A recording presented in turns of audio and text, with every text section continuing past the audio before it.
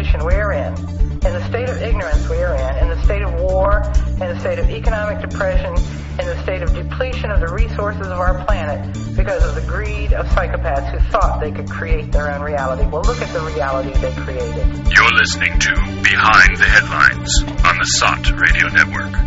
The world for people who think.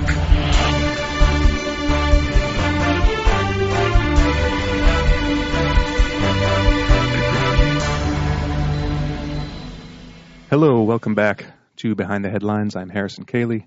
In the studio with me today, Ilan Martin. Hi, everyone. Joe Quinn. Hello there. And Neil Bradley. Hi, everyone. Today we are returning to the subject that we have returned to probably around 100 times in the last year and a half or 2 years, Trump and Russiagate. Because big news, huge news this past week.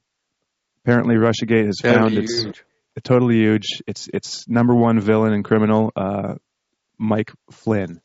He's been indicted for the supreme crime of lying to the FBI, and this proves that Vladimir Putin rules the world because Vladimir Putin instructed Michael Flynn to lie to the FBI about Israel. Apparently, well, I guess that's what's going on here. So anyways, the Mueller investigation finally indicted Mike Flynn. This has been, a lot of people have been predicting this would happen because he's been, one of the alleged top targets in the investigation. So they got him. He flipped. But when you look at the details, there's not much to it because they got him for lying to the FBI. What apparently happened is 4 days, I think, after Trump's inauguration, the FBI interviewed Mike Flynn about his talks with the Russian ambassador, Kislyak. And Mike Flynn apparently told them some little lies.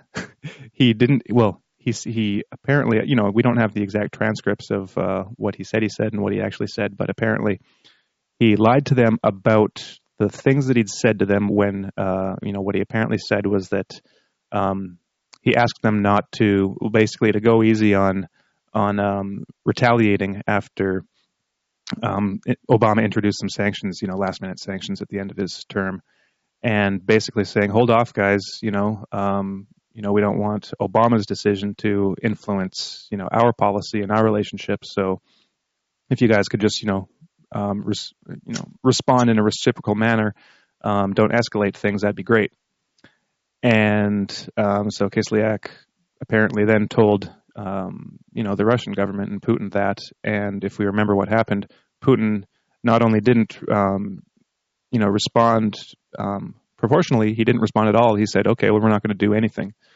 So that was a nice little gesture on Putin's part, kind of putting Obama in his place, showing how petty he was. But anyways, Flynn lied about that. He apparently also lied about another purpose of one of the three, I think, calls to Kislyak, which was someone in the Trump transition team, widely believed to have been Jared Kushner, had asked Flynn to request of the Russians to delay a UN resolution. And this was the big resolution in December where the U.S. abstained from a resolution against, was it Israeli settlements, I believe? Mm-hmm. So this is the first time that the U.S. abstained. They've always vetoed this resolution.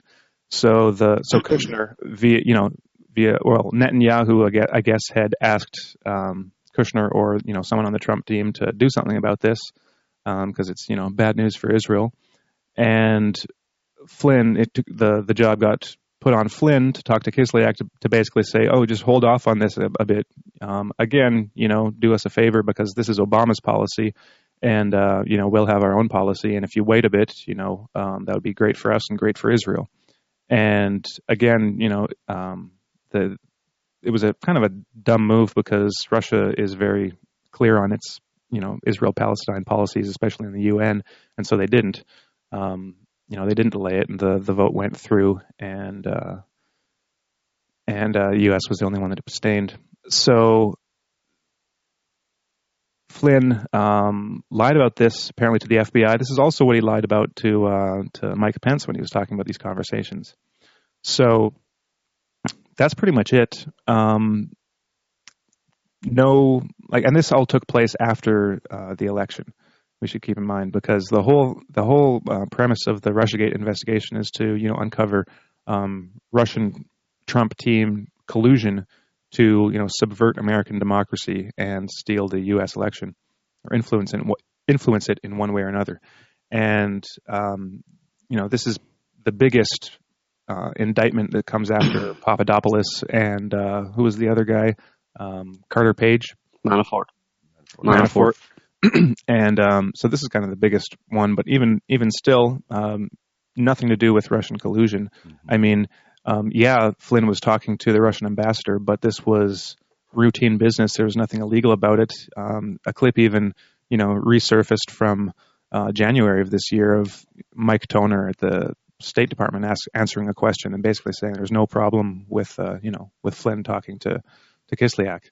It's just what he's supposed to do. What's weird about it, and the thing that is out of the ordinary, is the whole Kushner angle that that they were asked that.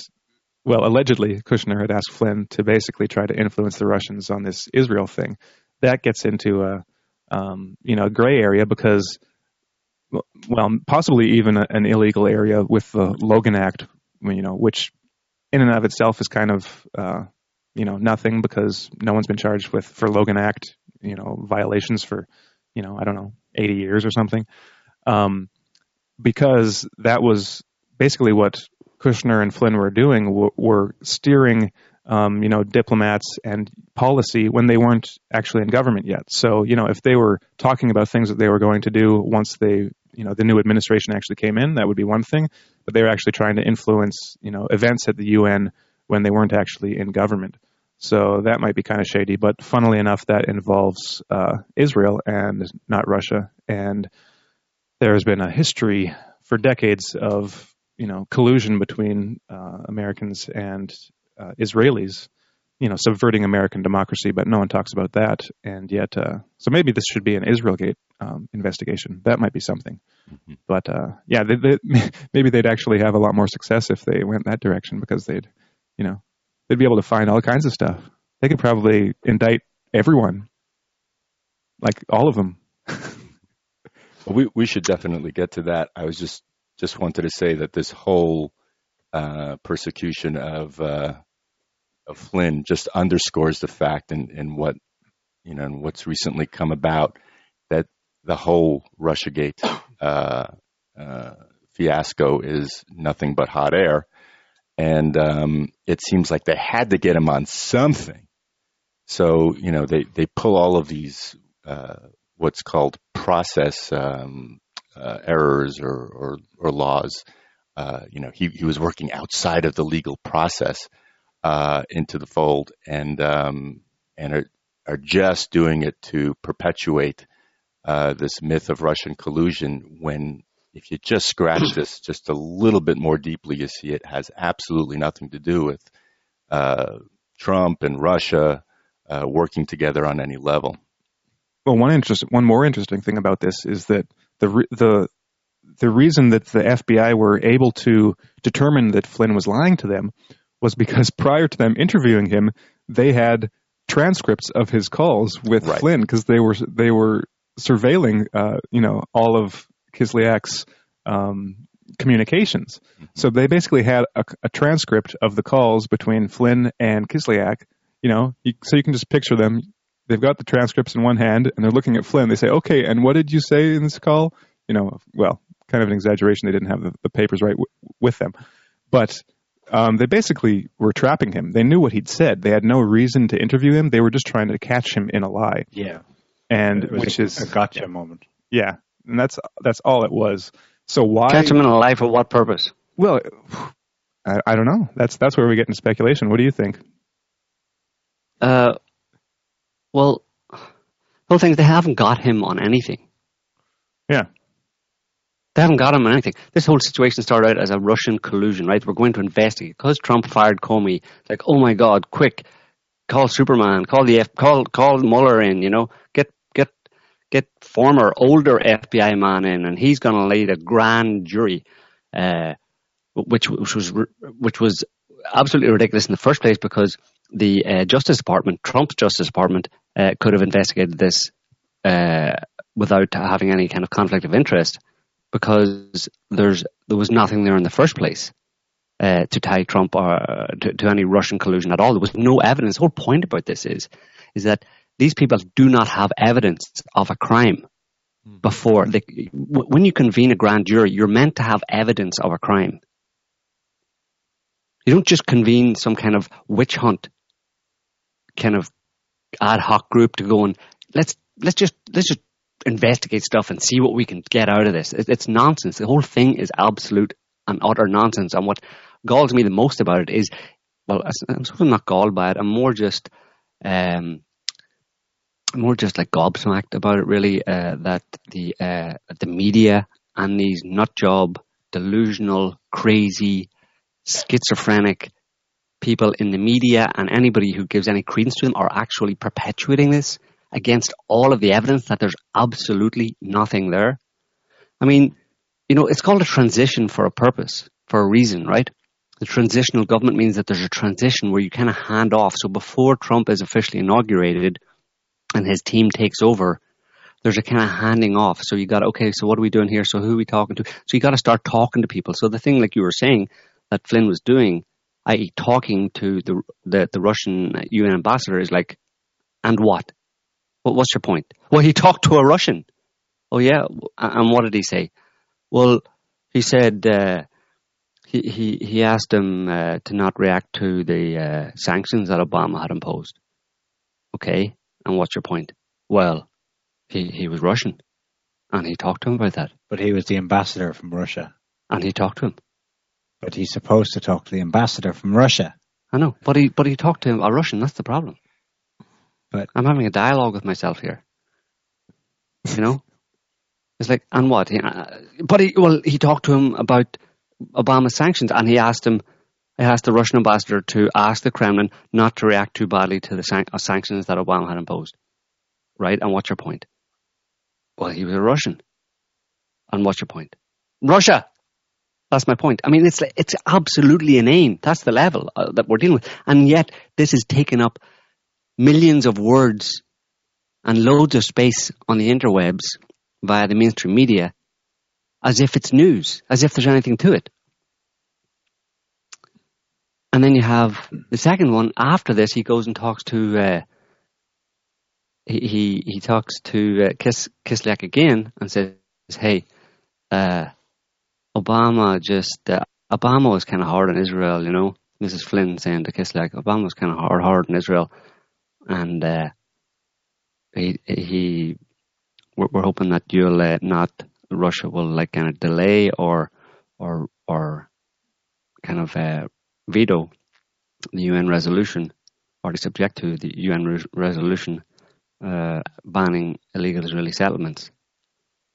That's what Flynn says to Kislyak. So could you get the Kremlin, or could you get Putin or whoever? Well, you actually, Kislyak, can you kind of vote in favor of Israel in this resolution upcoming? And Kislyak comes back and says, "Nah, we're gonna vote against. We're gonna vote for the resolution condemning Israeli settlements." Mm-hmm. And Flynn says, "Oh, well, okay, shit, thanks." and then so there's collusion right there for you, and the media is crapping their pants about this. Look what Flynn did. What did he do? He talked to the Russian UN ambassador about a UN resolution on Israel, and he got a negative response. Well, what's your point? Where's the collusion there? What does this got to do with anything? Well, he was Russian. He talked to a Russian, the same Russian they talked to before, but it's a Russian. And that's your point? Yeah, that's my point. He was a Russian. And so this is Flynn is the third person. Yeah, third or fourth. I can't remember if Carter Page was. No, it wasn't Carter Page. Your man, Rich. Papadopoulos. No, your man. There was a guy who went down with Manafort. Papadopoulos. No, that was a separate guy. He was the first guy, George Papadopoulos. There was two guys, Manafort and his buddy, basically, and they were indictment against Manafort, and his buddy house has 12 counts with accusations of conspiracy to launder money, being an unregistered agent of a foreign principal, and making false and misleading foreign agent registration unit statements, FAR statements. And so is that what's? Oh well, that sounds pretty bad. For a couple of months he was a Trump campaign manager way back in the early days. What? I mean, who was he an unregistered agent of? What foreign principal was he an unregistered agent for? Was it Russia? No, it was Ukraine. Oh, what's that got to do with Russia? Nothing. So why are you talking about it? Why are you putting it into this Trump collusion story? Because I don't know. Yeah, maybe Manafort's Ukraine, and Flynn's history is actually lobbying on behalf of the Turks. Oh, the Turks, yeah. So what's it got to do with Russia? Nothing. It's kind of close. You just cross the Black Sea and you see Russia's right there. And then there's the first guy, then Papadopoulos.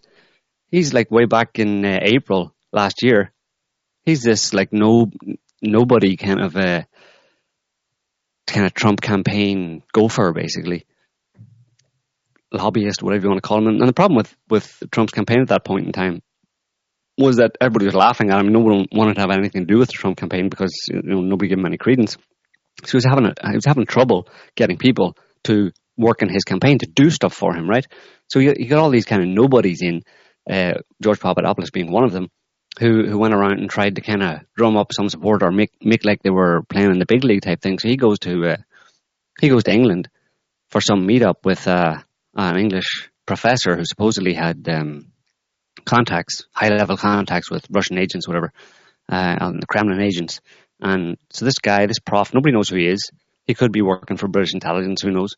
And he's feeding this bogus information, supposedly from Kremlin agents, about the fact that they have dirt on Hillary Clinton. They have like some emails from Hillary Clinton and stuff. And this is before the Podesta emails came out, several months before they came out. So the only thing that was known at that time was that Clinton, the big thing that was in the news or had been in the news before then, was that Clinton had been using a personal server for State Department emails. That was the only thing that was happening. So this professor in England supposedly told Papadopoulos, we have dirt on Clinton and we have her emails and stuff. And he never got the emails.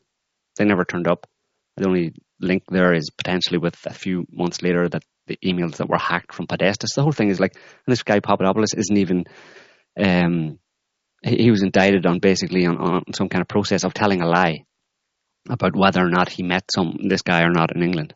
So it's all like just basically getting little white lies that have nothing to do with Russia or anything. And this is meant to be a big case that everybody's meant to, go like wet their pants over or something.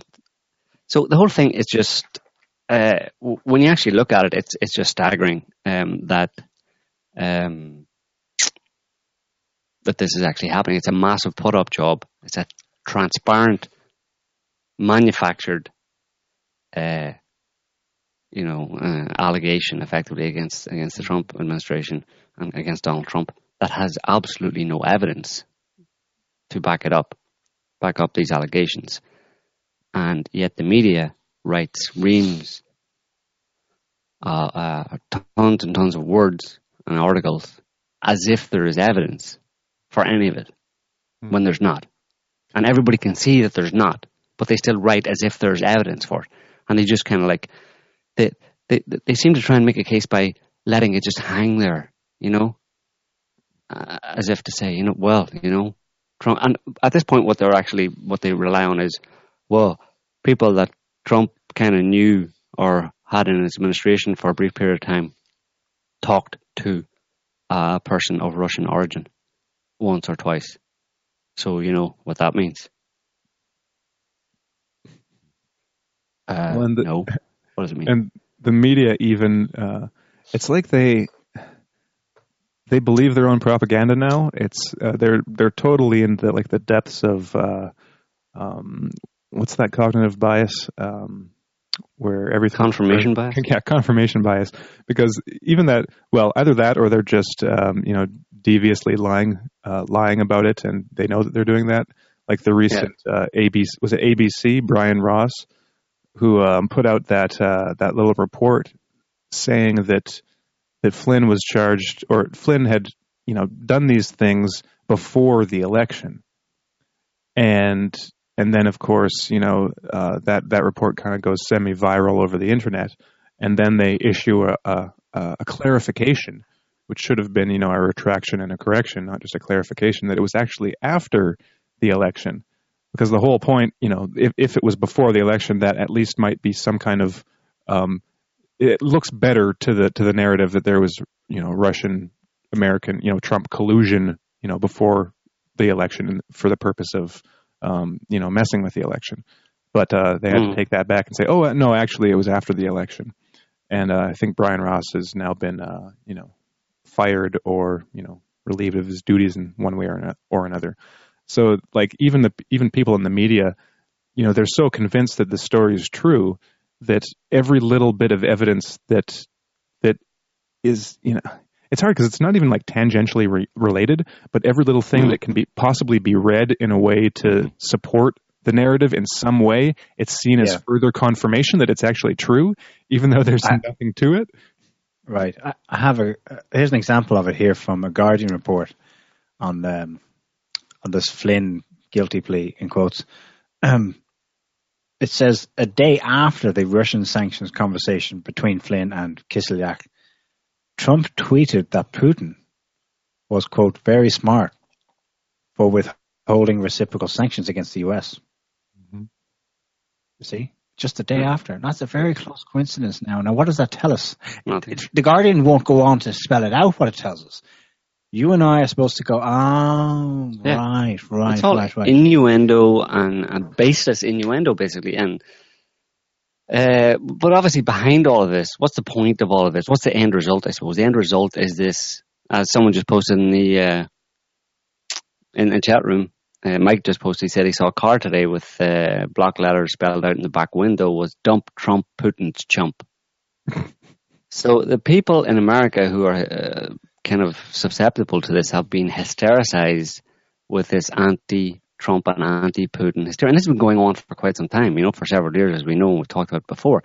There's someone in the US Congress, and the people who control them are themselves in hysterics over Russia and what Russia is doing on the global stage. And all of this is aimed at pushing back or demonizing or otherwise hurting in some way Russia. Because Russia, I mean, that's the whole point. Like, we're making a joke of it. Because Russia. But yeah, that's actually what's in their heads. They don't explain it. They don't spell it out, obviously, but that's what's in their heads, because Russia. But if you ask them why Russia, well, then we can enumerate all of the different reasons why America has every reason to be afraid of Russia. But this is how it filters down with this nonsense propaganda, lies. It's a propaganda war, basically, and nothing more. But it's bizarre that it's actually been taken up by the politicians and the establishment in the US, and that propaganda war is being fully waged by them. They're playing their part, I suppose. The media obviously plays its significant part, and then but the politicians themselves, by pulling in Mueller and having this grand jury, etc., is the political component actually playing their part in the propaganda campaign, and it's absolute nonsense, and it's embarrassing because they have no evidence. They keep digging, and they have no evidence whatsoever. The only thing I can think of that might have any sense to it in terms of what they're doing with this grand jury and indicting people like this guy Manafort and stuff is that they're trying to scare, I suppose, anybody in Washington who might have been working in some kind of a mutually beneficial way with Russia. Obviously, Russia have their lobbyists, or had their lobbyists in Washington, D.C., and this process is an attempt to root all those people out and prevent Russia from having any access or any positive dealings with America whatsoever. Mm-hmm. Because these people are so hysterical that they think that even if Russia were to come, any influence Russia has within, any normal influence Russia has, like every other country in the world who has a lobbyist and talks to people and tries to make deals, that is like absolutely the worst possible thing that could happen to America, that Russia would have any influence whatsoever, even to the point of doing a beneficial deal, because you can never be sure. They're basically massively paranoid and have lost the plot about Russia, and this is evidence that they do not know what to do. When you start resorting, or when you resort to these kind of measures, it's pure desperation. And I can only imagine, we can imagine what how it must have felt, or what Russia must have done to these people. That's the question should be asked of people like John McCain and all the rest of them, and Mueller and whoever else can be identified. Is like, what did Russia do to you? I have an idea. You're so. I mean, you really hate them. What did they do to you? You poor man. What did Russia do to you? They took away our hegemony. What? Yeah, that's one way of imagining how they can see. They made us look bad. Humiliation. They made us look bad. On one level, it's rivalry. So if you were to corner them, you could, as you say, get them to enumerate each of the reasons why geopolitically, the honest reasons. Imagine you could get them to, really list it out. And they would be good, rational reasons, albeit, from the point of view of hegemony, which is done. So in a sense, they would be illogical, but we could understand where they're coming from. That's what they're used to. That's what they're brought up in, that culture of we're the best. But there's something else to it as well. There's another irrational aspect that I think is a little bit deeper. I think the beef with Russia is, in a more fundamental way, about not letting Russia set an example of going independent. So here it isn't so much a rivalry between the US and Russia for spheres of influence or hegemony or global influence, whatever. Rather, it's the globalist thing that has the US in its grip, speaking through the US, saying, no. You cannot do that. You cannot go your own way. No, there'll be no sovereignty, and we're going to show the rest of you. And no one goes independent here by making an example out of them, by dehumanizing them, by portraying them as evil in every possible way. This is why it goes to the level of banning them from Eurovision, of banning their athletes, even the ones that are known to be clean, from participating in the international sports events, from suggesting that people should not go to their country when they hold sports events because they might be killed because Russia. It gets down to this deep level because Russia is a serious problem from the point of view of something beyond just even pure power politics. Yeah, it's really, I don't know, it's bizarre, and that's why you can have this cognitive dissonance between Trump, who's being sincere and he says this is ridiculous, and in the background when he's being honest with the generals and the neocons and whoever he has to deal with on a daily basis, he's probably saying to them, look, for God's sake, what's your problem? We can maintain a lot of control and resources, and I'm all for it. Tell me where to go. First country I'll go visit, Saudi Arabia, no problem. Maintain the petrodollar. I'm with you. I hear you. So it's ideological. But then he's saying, well, cannot we not do that and not, bash Russia, get into a serious risk of conflict with them and so on? Because he's not getting, them or not getting either. It's something deeper. It's ideology. Yeah. There's something, it's more, it's not just the ideology of power. It's, as in a practical way, it's more about, like you were saying earlier on, it's more about the idea of no country can chart its own course. That's a real affront and a slap in the face to these people in the US who see themselves as being the directors of the course of the entire planet, and any one upstart. And the thing is, like we're joking earlier on there, what Russia must have done to these people, but probably Russia didn't do very much at all, which exposes just how hollow or how fragile and fake the American hegemony or American global leadership really was, when all you had to have was one country, all right, a big country with a lot of resources, but they simply stood up and say, no, we're not going to go along with you anymore. We're basically going to go our own way and make our own way in the world to the best of our ability. And that was like a death blow to these people. So how fragile must you have been if that's all it took for one person to stand up and say no? It's even you almost think it's just the idea or just the fact of them saying no. It's like, I think shook them to their core, basically. No. I think that's why they connect Trump with Russia, because Trump is threatening to at least do a little bit in his 4 or 8 years available to him to extricate the US from the grip of this global thing. And they themselves are saying a lot by connecting the two when when we just say there's no evidence, there's no connection whatsoever. By saying, right, okay, shit, it's manifesting again. They're just trying to break out of the prison. Okay, we need to keep him down. We'll keep him down by tying him with that evil we've just painted over there. Because there is no connection. It makes no rational sense, except from the point of view of another roughly populist sovereignty type guy, or woman in some countries' cases, coming to power with very much talking the anti-globalist shtick, more or less.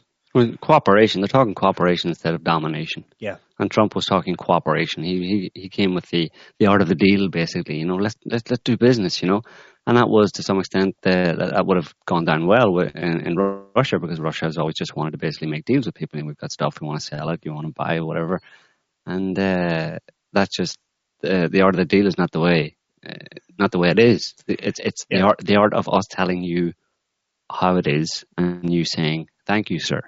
This would explain, if you think of it on a multi-level scale, this would explain why dissidence in any of its manifestations is being tied with Russia. If you're a lefty in the UK, tied with Russia. If you're an anti-fracking campaigner, NATO said, Russia's behind that. Russia is paying environmental campaigners to be anti-fracking so as to hurt us and to gain advantage for Russia. They seriously spelled out that scenario. If you're anything, if you're pro-traditional values, if you've got economic, if there's any and all, it's coming together in a way that's really astonishing to see. But it makes sense to me anyway that dissidence, not going with the ideology, established order, is equated with Russia, because Russia is saying, you know what, we like some aspects of your ideology, but the rest, no thank you. Yeah, it's bizarre. It's these people are insane. Go ahead, Alan. Yeah, I was just going to say, it is really astonishing to see. Recently, when Trump met on the sidelines of one of these global events with Putin, John Brennan did his usual and came out and said, he's making a big mistake in trusting and talking to Putin.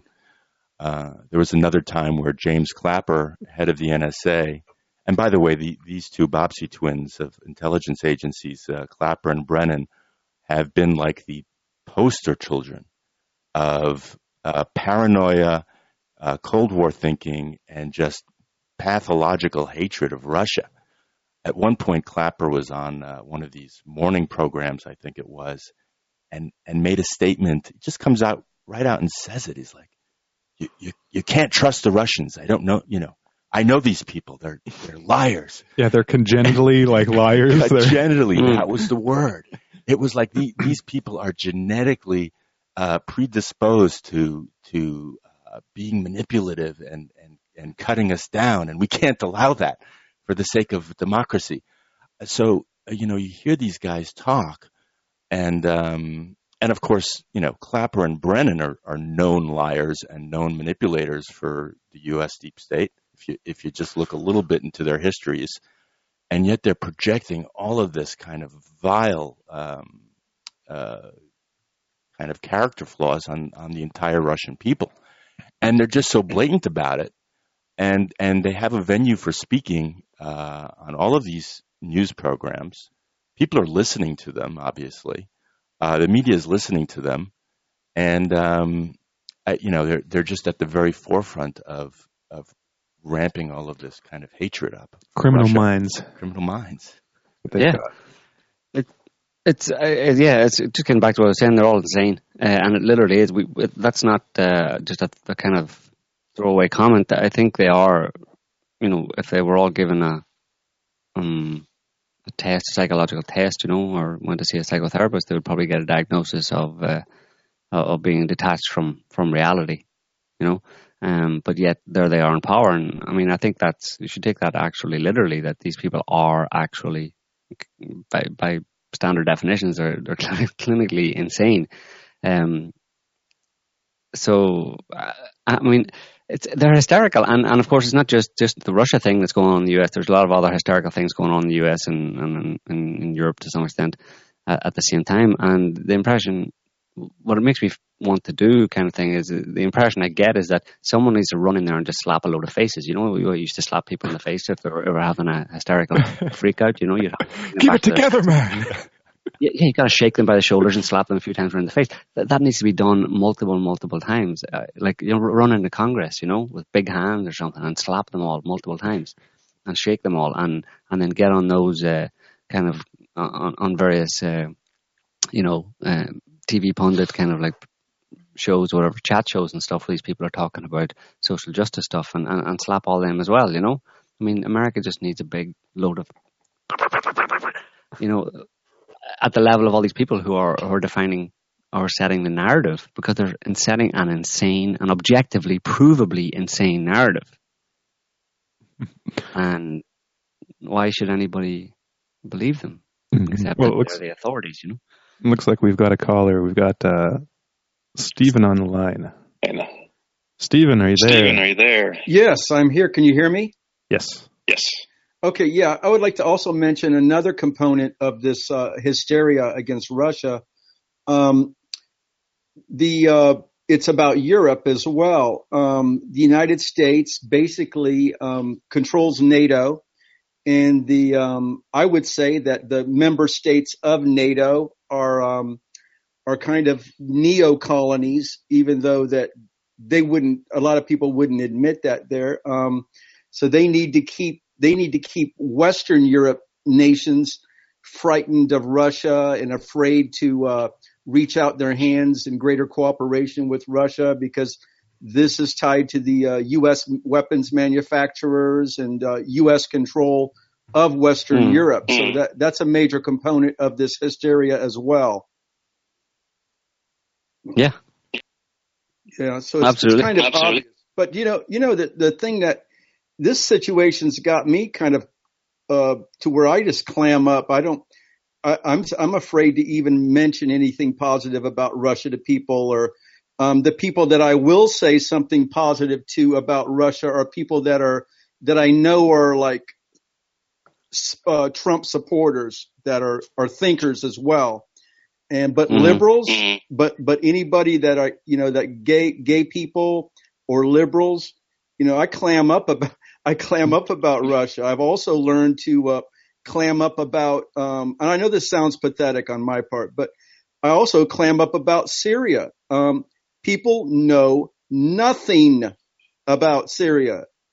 And I know that's a big generalization, but in general, that's true.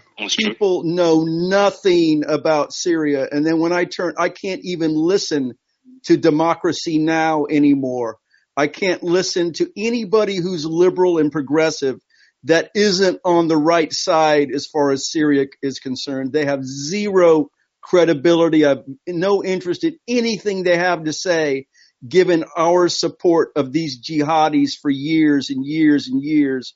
And so I'm basically, I used to consider myself a very strong person of the left, progressive, and read magazines and and all of that. But even when Noam Chomsky started demonizing Assad and making it personal, I'm basically homeless right now. And I think this is a masterful strategy. They use social media as well, I'm sure, in ways that we can't even imagine. But this is a masterful strategy to get people who have historically been among those that want to raise consciousness, that want there to be a strong labor movement. These are the people that are kind of natural anti-imperialists. And I've never seen anti-imperialism so weak among the left in my entire lifetime. It's amazing. Yeah, absolutely. It's like the left has been totally subverted. So anything that let's say historically anything good they had going on has been just totally made nothing by the rise of this social justice warrior and totally buying into the agenda set by the neolibs like Hillary Clinton. That what hope is there for them? I mean, probably none. It's horrendous. It's horrendous. Oh yeah. So one thing that one person I think I mentioned to y'all in the past that I would love to have you guys on for an interview is Joaquin Flores. I don't know if you're familiar with him. Yep. Mm-hmm. Yep.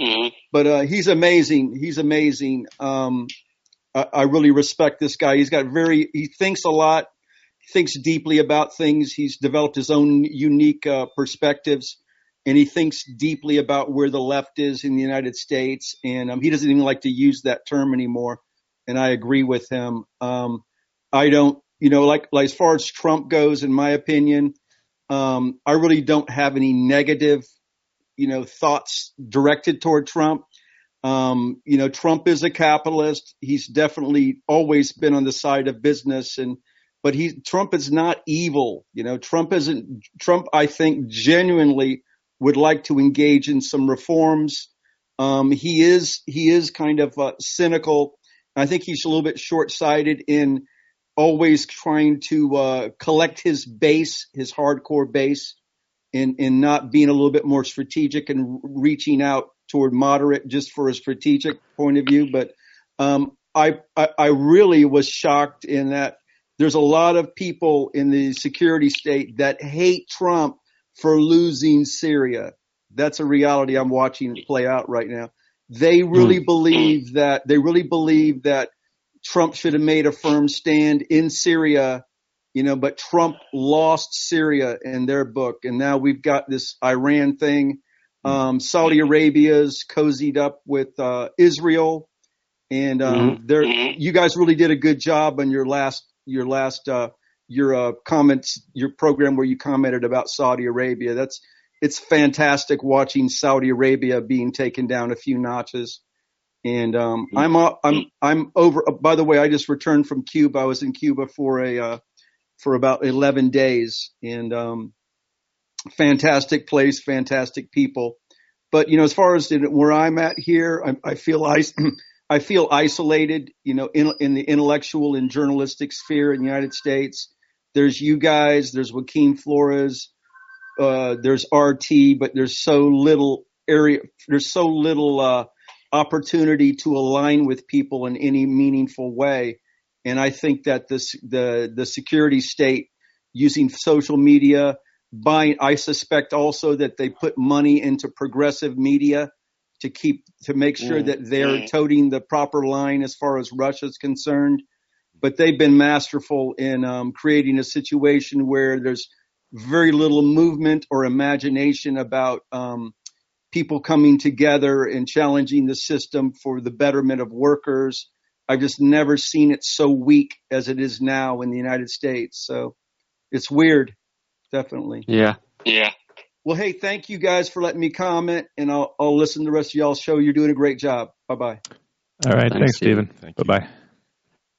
Yeah, he's right that Stephen's right that it's probably pretty dire for people like him in the US where there's just no one to talk to. You can't if you're looking for some sense, if you see the world the way it really is, the way things are going and what's really happening, and then you want to express that to someone, and you look around you and there's like no one basically, you know what I mean? And it's like he's saying, they're so weak, in terms of their ability to think or to actually, to care about the important things, A real mind job has been done on so many people. Their will has been suppressed to the point of it being non-existent, Mm-hmm. There is a mind job. Everybody's being stigmatized for not towing the politically correct social justice warrior party line that they've been programmed to believe for these past 5 years.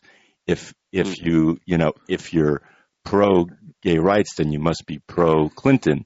And if you're pro-Clinton, then you must be, anti-Putin and anti-Russia, and all of these positions have been conflated in people's minds. This is what you're supposed to think, and if you're not thinking this way, then you're an enemy of progressiveness and tolerance, and you're a Putin troll.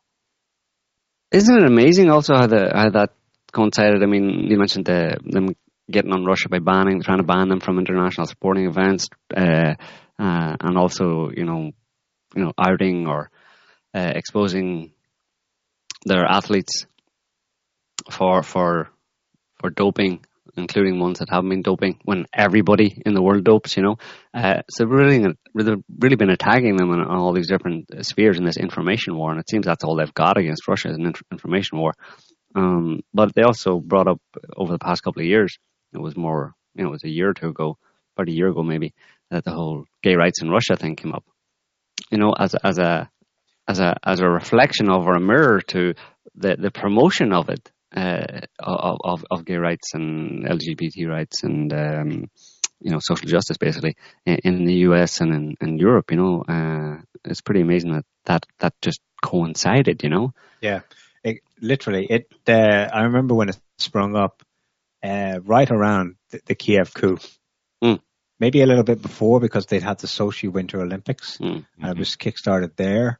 But the whole episode, that whole Kiev Maidan, and then the coup, and then Crimea's independence and accession to Russia, was framed in the stick they were using to beat Russia with was gay rights, which was even a misnomer, because the specific thing they cited as evidence was nothing to do with homosexual rights in the Russian Federation. It was to do with propagandizing to minors. But anyway, that was all completely lost. But, I remember thinking, are they serious? It's clear you've got a big issue with what's going on, but I mean, you're going to come back with them with no offense to gays, but that's a really pansy backhander to one of the most momentous events in modern history. That's all you got? Oh my God. Yeah. I just want to make a quick point on Stephen's thing about clamming up. I understand why he says it. I understand how he's feeling and what the reality must be like. I can only imagine in certain parts of the US anyway. But this is not a time for clamming up. If you see, yes, be strategic with people around you in direct interaction with them. But if there's still there's more than just a handful of websites now. There's plenty of places where you can virtually scream at the top of your lungs. And do it strategically there too. You don't have to say, hi, I'm Stephen from, here's my address. You can have false names and avatars and stuff. Whatever. The CIA knows who you are, but who gives a rat's at this point?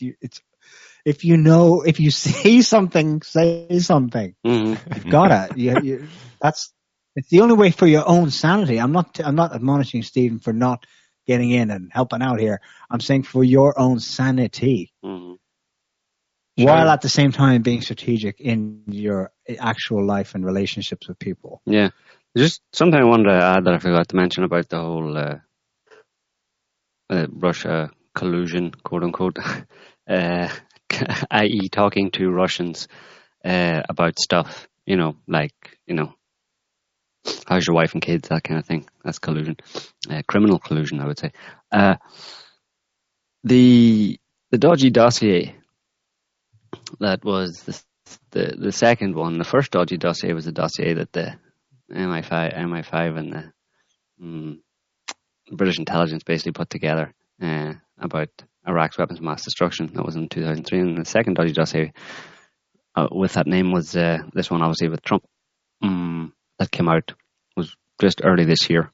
But it had been going around for many months beforehand. I think it was back to the summer of 2016 that it was originally put together. And we've talked about that in previous shows as well, where this group, Fusion GPS, which is a muckraking, dirt digging group that'll basically dig dirt on anybody for money, had contacted via intermediaries or whatever, but they had gotten in contact with this guy, this supposedly former MI5 agent in the UK called, or MI6 agent in the UK called Christopher Steele.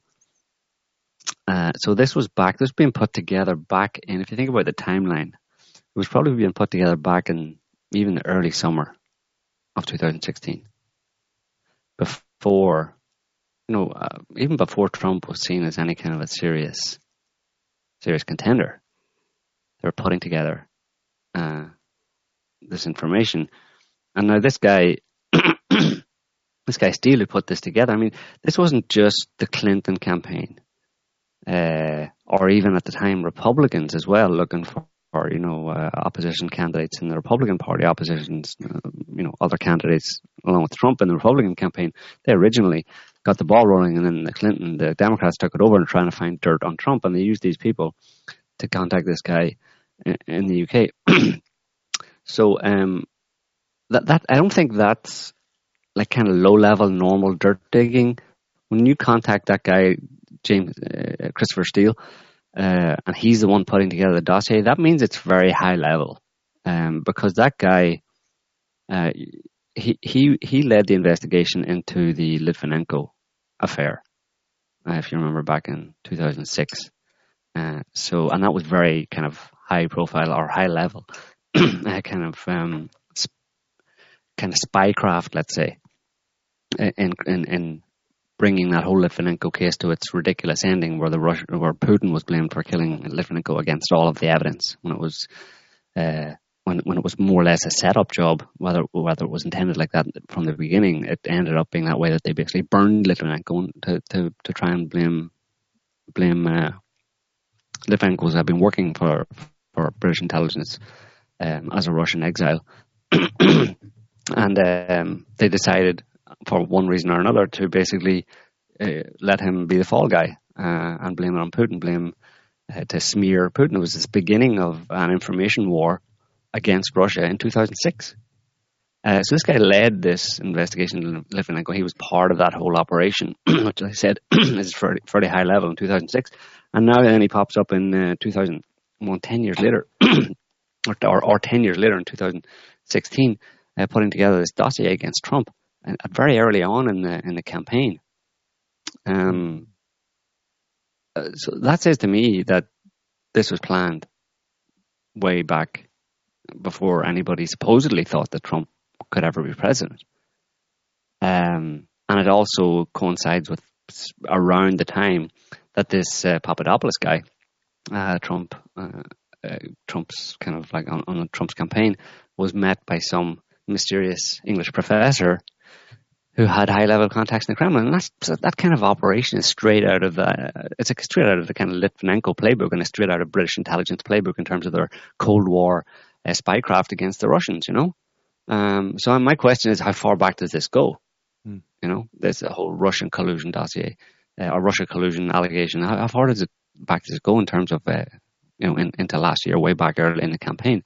And what did people know, and why was it being set up way back then? As a kind of in the eventuality of maybe, or something along those lines, but it definitely was happening at a fairly high level. And of course, it wouldn't be surprising, because early last year, I mean, in April, May, June last year, Russia was already public enemy number one. So if there was any potential, as far as U.S. intelligence and British intelligence were concerned, any potential that Trump or any candidate could end up going the wrong way on the relations with Russia, i.e. improving relations with Russia, then they would have had to been, maybe there's a bunch of dossiers out there, dodgy dossiers, linking all of the potential, all the Republican candidates and any suspect Democrat candidates who might have somehow become president, won the nomination and become president. They had something on the back burner, basically, that they could pull out and say, collusion, obviously not Hillary collusion with Putin, but or with Russia, but certainly any of the other ones, Well, but then again, I wouldn't be surprised if Trump was the only one they did this for, because probably all the other candidates, you could take it to the bank that they'd be, totally on board with official policy, right? So, right, yeah. So, although we never know, I suppose. Yeah, it's possible for sure. Anyone that they, with any kind of hint of who thought that when they became president, who thought that when they got into the White House that they were going to be president type thing. Anybody who was stupid enough, and there may be a few of them. You can't be sure that every person who put themselves forward for the Republican nomination or the Democrat nomination was fully aware of the way things work around here, So the kind of deep state would have had to have, for those that were suspect, you would have had to have some leverage on, and for all of them, if you're going to use leverage, it was going to be, you've been colluding with Russia. We know. We paid some dodgy spy in the UK to produce a fabricated dossier on you.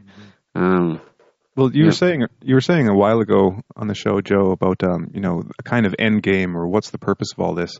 And one idea that I don't think we've brought up yet is just that one of the effects of this investigation, like the whole Mueller thing, and just the climate of Russophobia, the whole anti-Russian sentiment, and just how it dominates the news cycle, so you can't escape it, is that it stultifies any future developments. And it it puts people in the frame of mind, not only those that, who exist right now, who have been having maybe positive relations or positive ideas with certain Russians, behind the scenes, in some official or semi-official capacity. But it also means that in the future, the whole ground is kind of tainted. So if Trump, for example, were, let's say that the Russiagate thing gets totally cleared up, they go as far as they can go, and just theoretically Trump has some breathing room. Now, so imagine he tries to get close with Putin again and put something together. It's well, what is everyone going to say? It's oh, well, he may not have colluded before the election, but it was obviously his plan the whole time, and now they're colluding now. And it's you can't get a break. It's the right. The whole sphere of opinion and value has been totally tainted to the point where what can be done in the future. It's without looking like a Russian colluder. And there's another dimension to that, Harrison, and that is that if Russia does anything in its defense that seems a little too strong, or is perceived or created to be too strong, quote unquote, the very idea that Russia is a bad actor, that it's aggressive, that it's an aggressive country, automatically gets kind of confirmed, so to say, in the minds of people. For the 2 years prior to 9/11, we were hearing about bin Laden. So when 9/11 actually occurred, boom, you didn't even have to listen to the news. It was automatically there. It must be bin Laden. And of course, that's what was presented to the public as the boogeyman. On the same day? If not the same day, then soon after. It's the same day. But no, it was on the same day. It was right away, right? Yeah. So this is, if all of this, that somebody recently wrote an article and said that 80% of this war against Russia is information war. It's laying the groundwork for preparing people to see some kind of greater conflict in the future. Or at least making that transition into believing that Russia is the bad guy far more easy. So, yeah, and another angle might be if they plan on allowing Trump to finish out his term, I can't see how they're going to get any kind of articles of impeachment going based on the current investigation, because they keep turning up nothing and spinning into something. They may just be angling to make sure that he is unelectable again, to ensure that he doesn't get a second term, basically, that might be the short-term plan, to keep this going for so long that, well, his whole presidency would just have been mired in this Russia collusion business, and therefore there would be no chance of, and no possibility of him being re-elected, And for now, they're trying to work.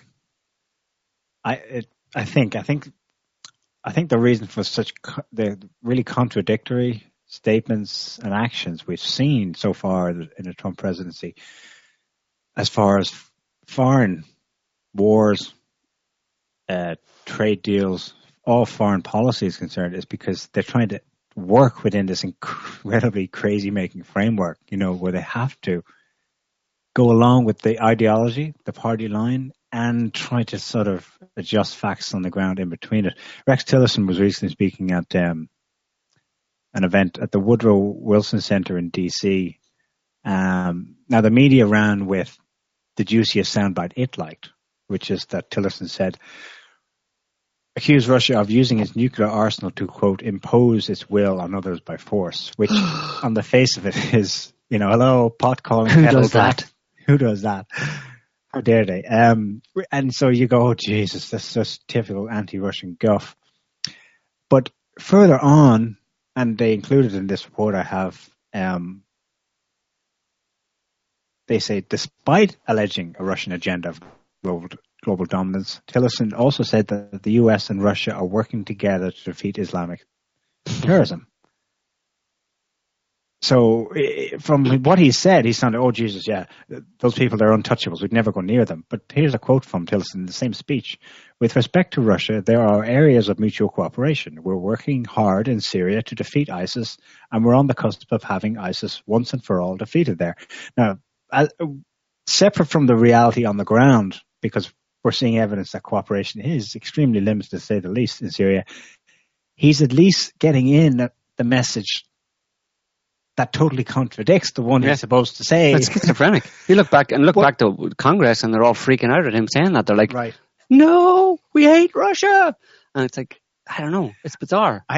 Well, I don't think it speaks to his schizophrenia in this case. No, I think it speaks to, the audience he's talking to. Well, the whole thing is schizophrenic. We have one person saying one thing and supposedly representing the government, and the others all screaming their pants off about how horrible Russia are. I mean, those people in Congress, the people who are talking this way in the media and stuff, they're obviously, you talked earlier on about there's something more behind it, what they're afraid of, what Russia didn't do anything to them really, other than just assert itself and its own legitimate rights. These people have some kind of an idea of Russia. They feel it in some way or other that they're scared. They're terrified of Russians. And maybe they're terrified of the Russian ability, basically general, a general psychological profile of the average Russian or the average Russian politician or military personnel, that they're very smart, that they'll probably beat you. They're good chess players and they'll probably beat you. And they also have a kind of an inner strength or an ability to deal with situations and not flinch. They're not manipulatable. They're America's worst nightmare, basically, where they just stand up and say in a strong Russian accent, "Yet."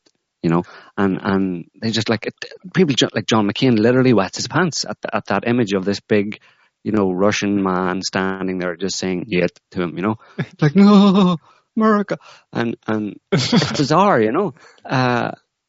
I have no other explanation for it. They have some conception of the Russian, like he said, like they're pathological liars, but that's just throwing mud, I mean, obviously, when you would say to Clapper there, okay, what's his first name? Doofus Clapper? James. It'd say to him, James, now let's look behind this. Let's look beyond this a little bit. You're afraid of Russia, aren't you? I mean, forget about the slurs and stuff like that. You're actually afraid of them. Why is it that you're afraid of them?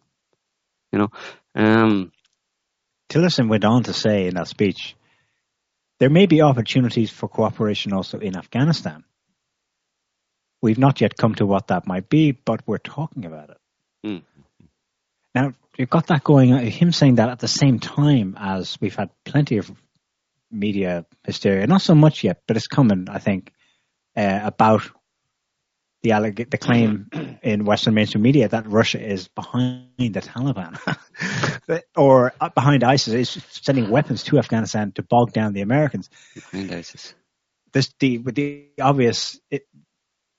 They're obviously, in this case, laying the groundwork for preventing this very scenario, cooperation on the ground between Russia and the US in Afghanistan. Mm. So Tillerson, again, he's sort of speaking out of both corners of his mouth in one respect, or he's carefully inserting in, this is what we want to do, or we are doing. Well, if he has any good intentions, that's all he can do, basically, is to try and, speak in the areas that he can speak of cooperation and take down the official narrative in that way to some extent, chip away at it, Just had an image there of, I don't know what you guys think, but imagine in 3 years or so, what if there's another election and Trump wins? What's going to happen? Well, like there'll be lots of heads exploding in America, right? As of the image I had, heads exploding. Yeah. I mean, America would just self-combust, in under the intensity of the screams of so many people. I mean, I think people will probably commit suicide. It'll be mass suicide or something like that. I mean, people who work in the glass industry it'll be great. Yeah. Business. Can you imagine all the windows that'll smash? I know. But if this keeps going, I mean, because there's quite a lot of people in the US, and they're being encouraged to think this way, that just wait it out 3 more years and then the nightmare will be over. And they're so ridiculously identified with it. Like, go and do something useful, stop commenting on this, but those people would just, I don't know. Yeah. It would be hilarious in a certain sense, but. Guys, what did you make of this report we have as a best of web at the moment by a Scott Bennett for the Duran? Mm-hmm. I was just looking. I had a quick read. Yeah. Go ahead. Well, it's just very interesting. This is the one, Neil, with that mentions the law firm that is representing Flynn. Yeah. Uh-huh. Well, it's my first thought about that. Well, just a little background. The law firm that's defending Flynn is called Covington and Burling. And these guys have a client list of the Clintons and Eric Holder, Saudi Arabia, Bank of Switzerland, various people at the Treasury Department, the CIA. So basically, just looking at their resume, this is the deep state law firm that knows, that is probably extremely powerful, has a long entrenched history in defending basically deep state actors, politicians and whatnot, from prosecution, from basically doing their arch criminal thing. So I'm reading about this law firm that encouraged Flynn to take this plea, and it's really awful, first of all, that he had to go to them, or felt that his best option was to go to them. But it just reminds one of the fact that the deep state apparatus extends to the legal system deeply, and it just kind of subsumes the narrative. It just covers the narrative from all angles.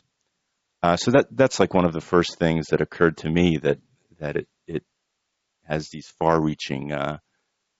This far-reaching ability to help sustain the narrative. And it's just a kind of bad coincidence or kismet or, result that Flynn had to consult these people who have not helped him. But the Duran's making a particular point about it, though. Yeah, they come to a conclusion that's like, okay, that's some serious claim. Scott Bennett's claim is that this opens up another possibility. The fact that Covington and Burling is representing Flynn in this case. He has a roundabout way of getting there, but his conclusion is that the Justice Department is using the Flynn Manafort indictments as a smokescreen to indict, arrest, and prosecute a whole host of people, Democrat people, the Podestas, Aberdeen, Clinton Foundation agents. This isn't the first iteration of this conspiracy theory / idea that people are floating, that where all this is leading, that Mueller is actually secretly using this as a shield to really go after real deep state people and drain the swamp. That's basically what he's getting at here, isn't it? Yeah. It sounds too good to be true. Did you look into who Scott Bennett is? He claims to be a high-level U.S. military PSYOPs whistleblower. Mm-hmm. Anyone know if that's legit or? No. I think I heard of him before. Yeah, Harrison. Yeah, no, I haven't looked too deeply. I checked out his website just briefly, and he's got several books that he's self-published through Lulu. One of which is this report that he he alludes to in this article about. He interviewed or debriefed this guy that worked at the Swiss bank, and this guy was basically blowing the whistle on, as far as I can tell, transactions and money laundering going towards, supporting the jihadis in the Middle East, like in Syria, and that he found this stuff out, and this would be money coming from, like U.S. sources, basically. And he found this out and leaked some of this information, told Scott Bennett about it, and then got arrested, I guess. And so he's got this book, which is apparently a collection of documents. I haven't looked into it. I haven't, gotten the book or read it. So it's hard to, validate any of the claims at this point. But anything more on this, on Scott Bennett? No, but maybe people, if you're interested, you can check out, he's got a website, this Bennett guy, to his books, and it's linked to In the Best of Web. Maybe one of us can drop it into the chat room. Mm-hmm. Well, but as for the idea that Mueller may be going after these other targets, it's, of course, at this point it's hard to say for sure, but there have been some actual hints in that direction. Just the fact that it has been made public that the Podestas are under investigation, and who else? Well, all of these people are still under investigation to some degree or another. That's kind of acknowledged. Like they're still looking into the like Huma Abedin emails and the laptop from Wiener and the Podestas, and so at least it's plausible that at the very least this stuff is still being investigated. Whether it will actually lead somewhere, that's another question. But that's all I really have to say about that. What's that? That's not a good start. So I opened up his website. Oh yeah, he's got a banner ad on the top, advertising that he's been interviewed by Kerry Cassidy. Yeah, Project Camelot. No, I mean, to be honest, those allegations, those ideas that this is just a ruse and Mueller's actually going to indict Hillary Clinton and take down the deep state or take down whatever, drain the swamp, is just it strikes me as kind of wishful thinking, or people feeling a bit desperate, particularly when this comes from Duran, which is Peter Lavelle of RT's website to some extent. It strikes me that these people are just getting, understandably frustrated with the whole information war and demonization of Russia, and they're grasping at kind of straws that, this might all be, that America might actually turn a corner here and see the light, and that someone's working in the background to see sense and to have common sense prevail and stuff. And I just think that's it's got a Nazara flavor to it. Yeah, you remember that? It's wishing too much, huh? Nazara. It was a major internet campaign like 15 years ago. It started. Yeah. That was the initials for an acronym, and I can't remember what it stood for, but it was kind of viral in conspiracy theory / alternative media circles that there was this mega lawsuit / group going by the acronym Nazara that was on the verge of, the updates were on the verge of it, rounding up all the evil bankers and all the evil politicians and all the evil ones. And it's just going to take a little more time, but it's coming. There's going to be a purge. Mm-hmm. And it just went on and on and on and on. There's nothing. It doesn't exist. But the desire for it to happen is, of course, real, and it's quasi-manifested in people electing Trump into office. Mm. Of course, as we say, its ability to actually to make it real is a different story. But yeah. Well, the only way I see this kind of potentiality actually taking place, because Mueller is the deep state, this law firm is the deep state, is if there is some kind of larger plan, a la Night of the Long Knives, to somehow try and this is really far fetched, admittedly, but fool people into thinking that and or scare people into thinking that there is this even stronger element inside the government that is taking control by arresting and indicting and charging people like Hillary Clinton and all of these other folks. And I don't know. It just seems a little far-fetched to me. Yeah, we're getting some music there. There's music breaking through. That's me. You're playing music? I'm emitting music. You are? Good job, Alan. Yeah. Turning into a light being. So, any other news? Any other news for before we just Well, Trump's arguably had his first major success since becoming president with this new tax bill.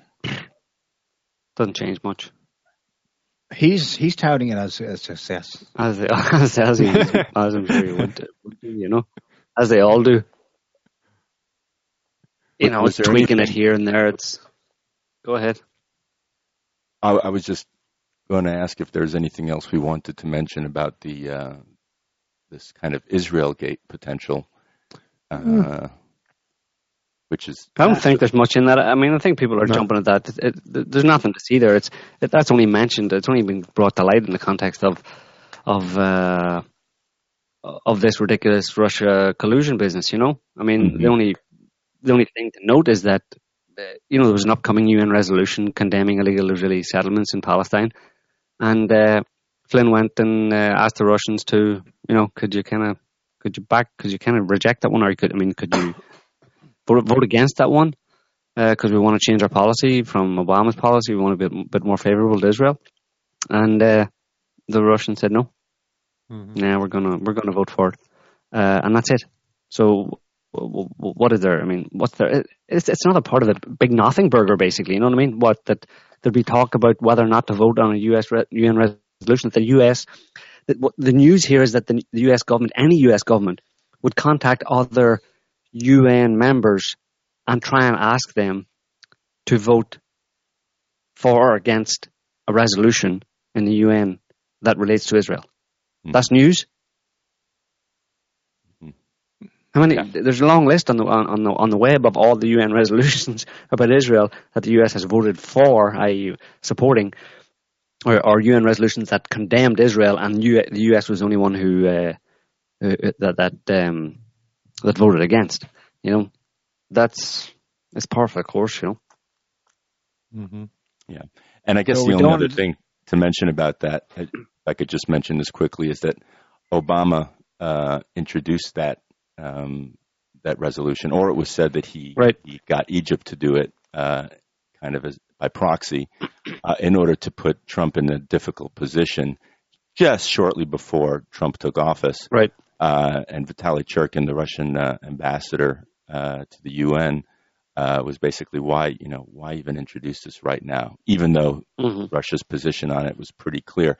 So it was a pretty cynical move on the part of Obama to not because he cares about settlements in Israel and Palestinians necessarily, but just to do this last ditch effort maneuver to get Trump in. Last dig, yeah. Yeah, and of course it sent Kushner and Netanyahu scrambling to try and influence Russia. Who, by the way, Netanyahu has a good relationship with, at least on the surface, with Russia.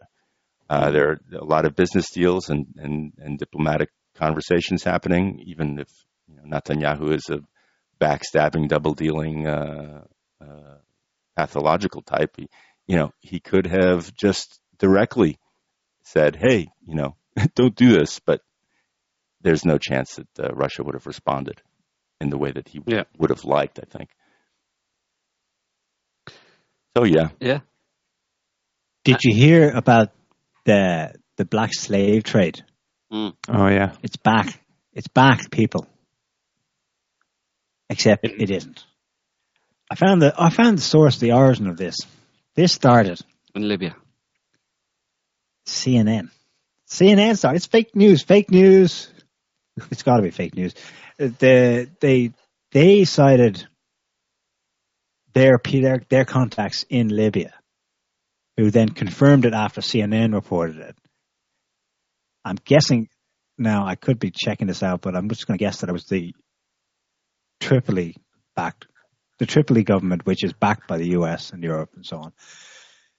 And then, lo and behold,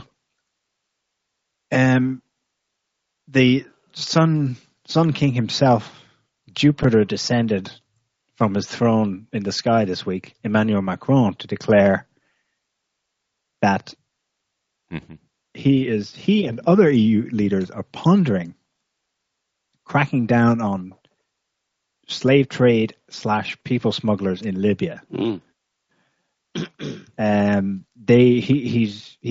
touted this. There's a big EU AFRICOM joint conference going on in Ghana at the moment, and Macron's down there. I'm not sure who else went from the EU, but anyway, he's there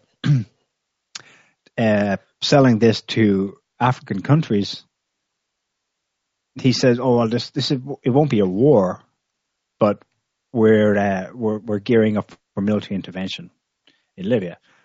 Of course, to stop the hemorrhaging in part of the narrative, it's to stop the hemorrhaging of people from Africa to Europe. But he also mentioned it because in Libya, which of course basically three governments. It's still crazy there, and so now to clear up the mess, they're seriously. It appears, with Macron saying it, that they're seriously considering some kind of military intervention in Africa again. After wrecking it the first time. So we wrecked the place, caused the problems that caused us to go back in. Yeah, and then they proposed to do it by going to Africa. I mean, that's the kind of colonial mindset is that. We'll talk about colonial mindset. He was in Burkina Faso, in Ouagadougou, capital of Burkina Faso, which used to be a French colony, and he was talking to kids, school center, university students, and the president, I think, of Burkina Faso was on the stage beside him, and Macron's up there complaining at the students, saying, "A lot of you were asking me earlier on about problems with the university, about electricity, etc." He said, "You treat me like I'm the president of Burkina Faso. I'm not the president of Burkina Faso. I don't want to be worrying myself about whether or not there's electricity in the universities in Ouagadougou. That's what the president here beside me is for. It's his job." And he mentioned, like, we got to get rid of this colonial mindset. You know, I mean, you're not a French colony anymore. And he said these problems are the president of Burkina Faso's problem to deal with, and he's the guy's on the stage, and the guy took that as an insult and got up and left. Macron looked around and said, "Oh, what? He's leaving?" No, and he says, "Come back, stay here." And then he said, "Oh, he must be off. He's gone off to fix the air conditioning."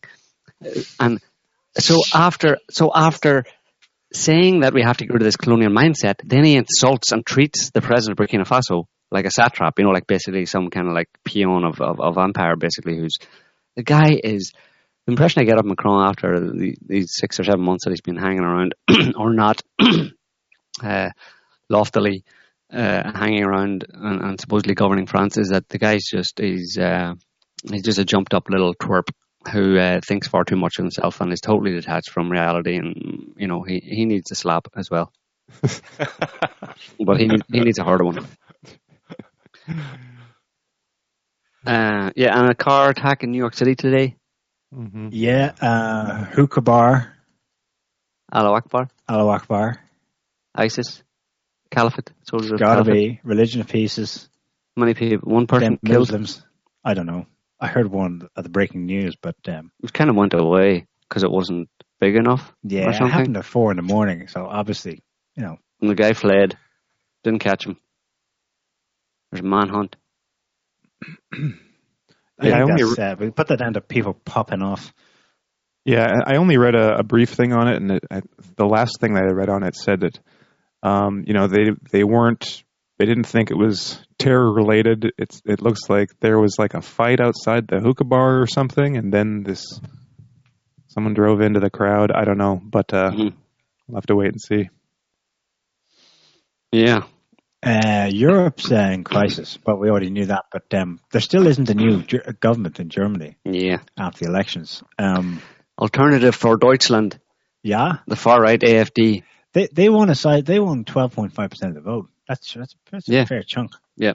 The problem with that is that there's Merkel and her party basically seeded a bunch of, as has happened in many other European countries and has happened in America, the establishment parties, left, right, whatever, coalition in Germany, Merkel and another leftist party. They ceded a bunch of votes in the last election a couple of months ago to the right, far right. Same as Trump in America, same as UKIP in the UK. Almost happened in France with Le Pen. So you have the rise of the right, basically. And they're trying to form a coalition, so she has to, because she lost those 13% of the votes to the far right, the Alternative for Deutschland, she has to kind of like now cobble together a new coalition, and she's having trouble because it's 2 or 3 or 4 parties basically she has to put together to form this weird coalition. And they're all arguing with each other, and they can't come to an agreement. And they have to come to an agreement, though, because if they have to put themselves together as a single party, because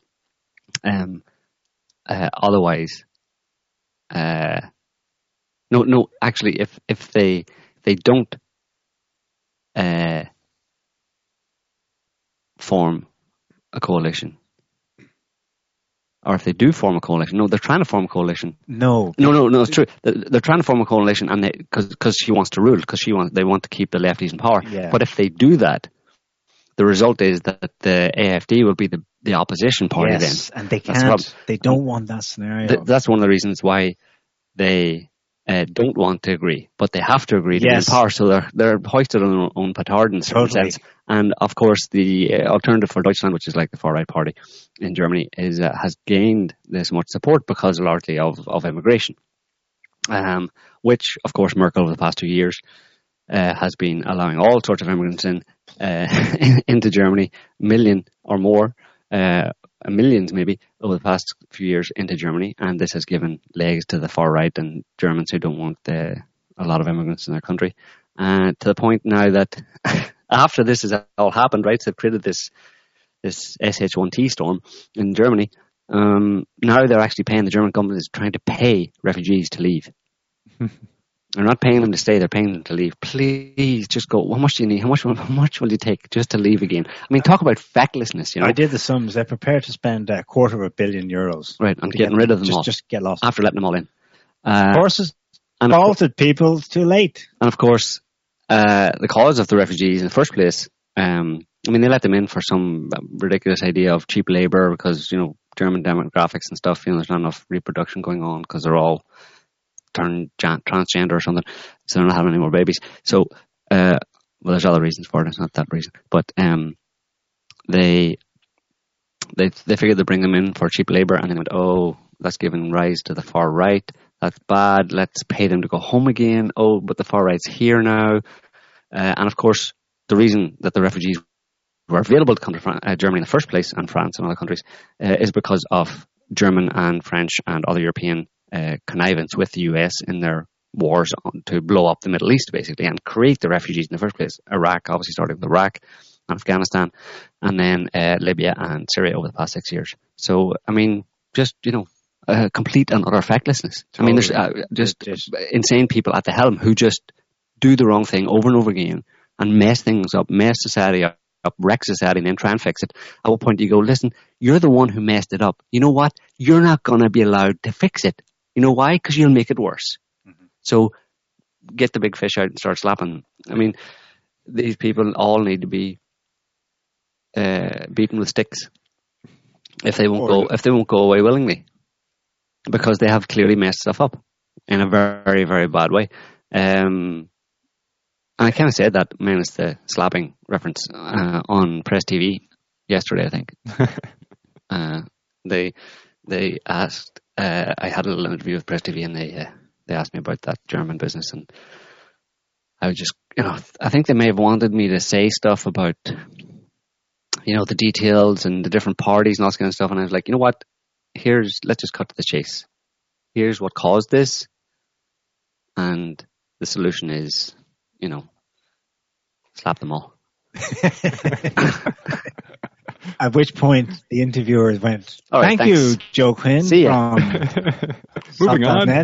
Moving on to the weather. I'm serious about the slapping. I want to say a quick thing. Germany's in crisis. Ireland's in crisis as well. There could be a whole other big story to spell it all out. But I just want to point out the remarkable similarity of the political situation, even though the issues are quite different. Basically, there's a situation where the two big parties, and they have historically been the two big parties, find themselves having to cooperate in order to keep the dreaded other, in this case Sinn Féin, the Nationalist Party, from even just becoming the opposition. Right. Never mind getting into power. Just they cannot be seen to be the opposition. That's why I say it's a similar dynamic to the AfD in Germany. It's like, oh God, we don't want to be in government together. In this case, Merkel and Schulz. But we also realize we have to work together. Otherwise, the official opposition is going to, oh Jesus. So they're bound. And in the course of being bound, the popularity of each of the big two is drained and drained and drained. It's got to the point, this already happened in Ireland last year when they had their elections in 2016. That unofficial coalition where basically the other big party, officially in opposition, actually agreed to, under the table, be in government with the other big party that officially is the only one in government. Anyway, it's only lasted 1 year. They found a temporary solution to the current crisis in Ireland, but it's basically collapsing, and they're both losing vote support in polls as a result. So it's very interesting to me that it's happening in two, both in the heart of Europe and on the periphery. Mm-hmm. And we can probably expect to see that kind of thing. Yeah, well, and this obviously involves the Brits as well, and Theresa May and her government, and because it's a bit complicated, but basically Theresa May did a deal to have in the last election where she miscalculated seriously calling that election, and Labour won a lot of seats and Conservatives lost a lot of seats. And to form a new government, she had to do a deal with the Democratic Unionist Party, which is a misnomer. This is a bunch of nutjob loyalist, the Orange Men in Northern Ireland, basically the right-wing kind of radical pro-British, we love the Queen, Northern Ireland is British, and that kind of thing, that whole conflict thing going on. Well, she had to do a deal with that party in Northern Ireland to form a government.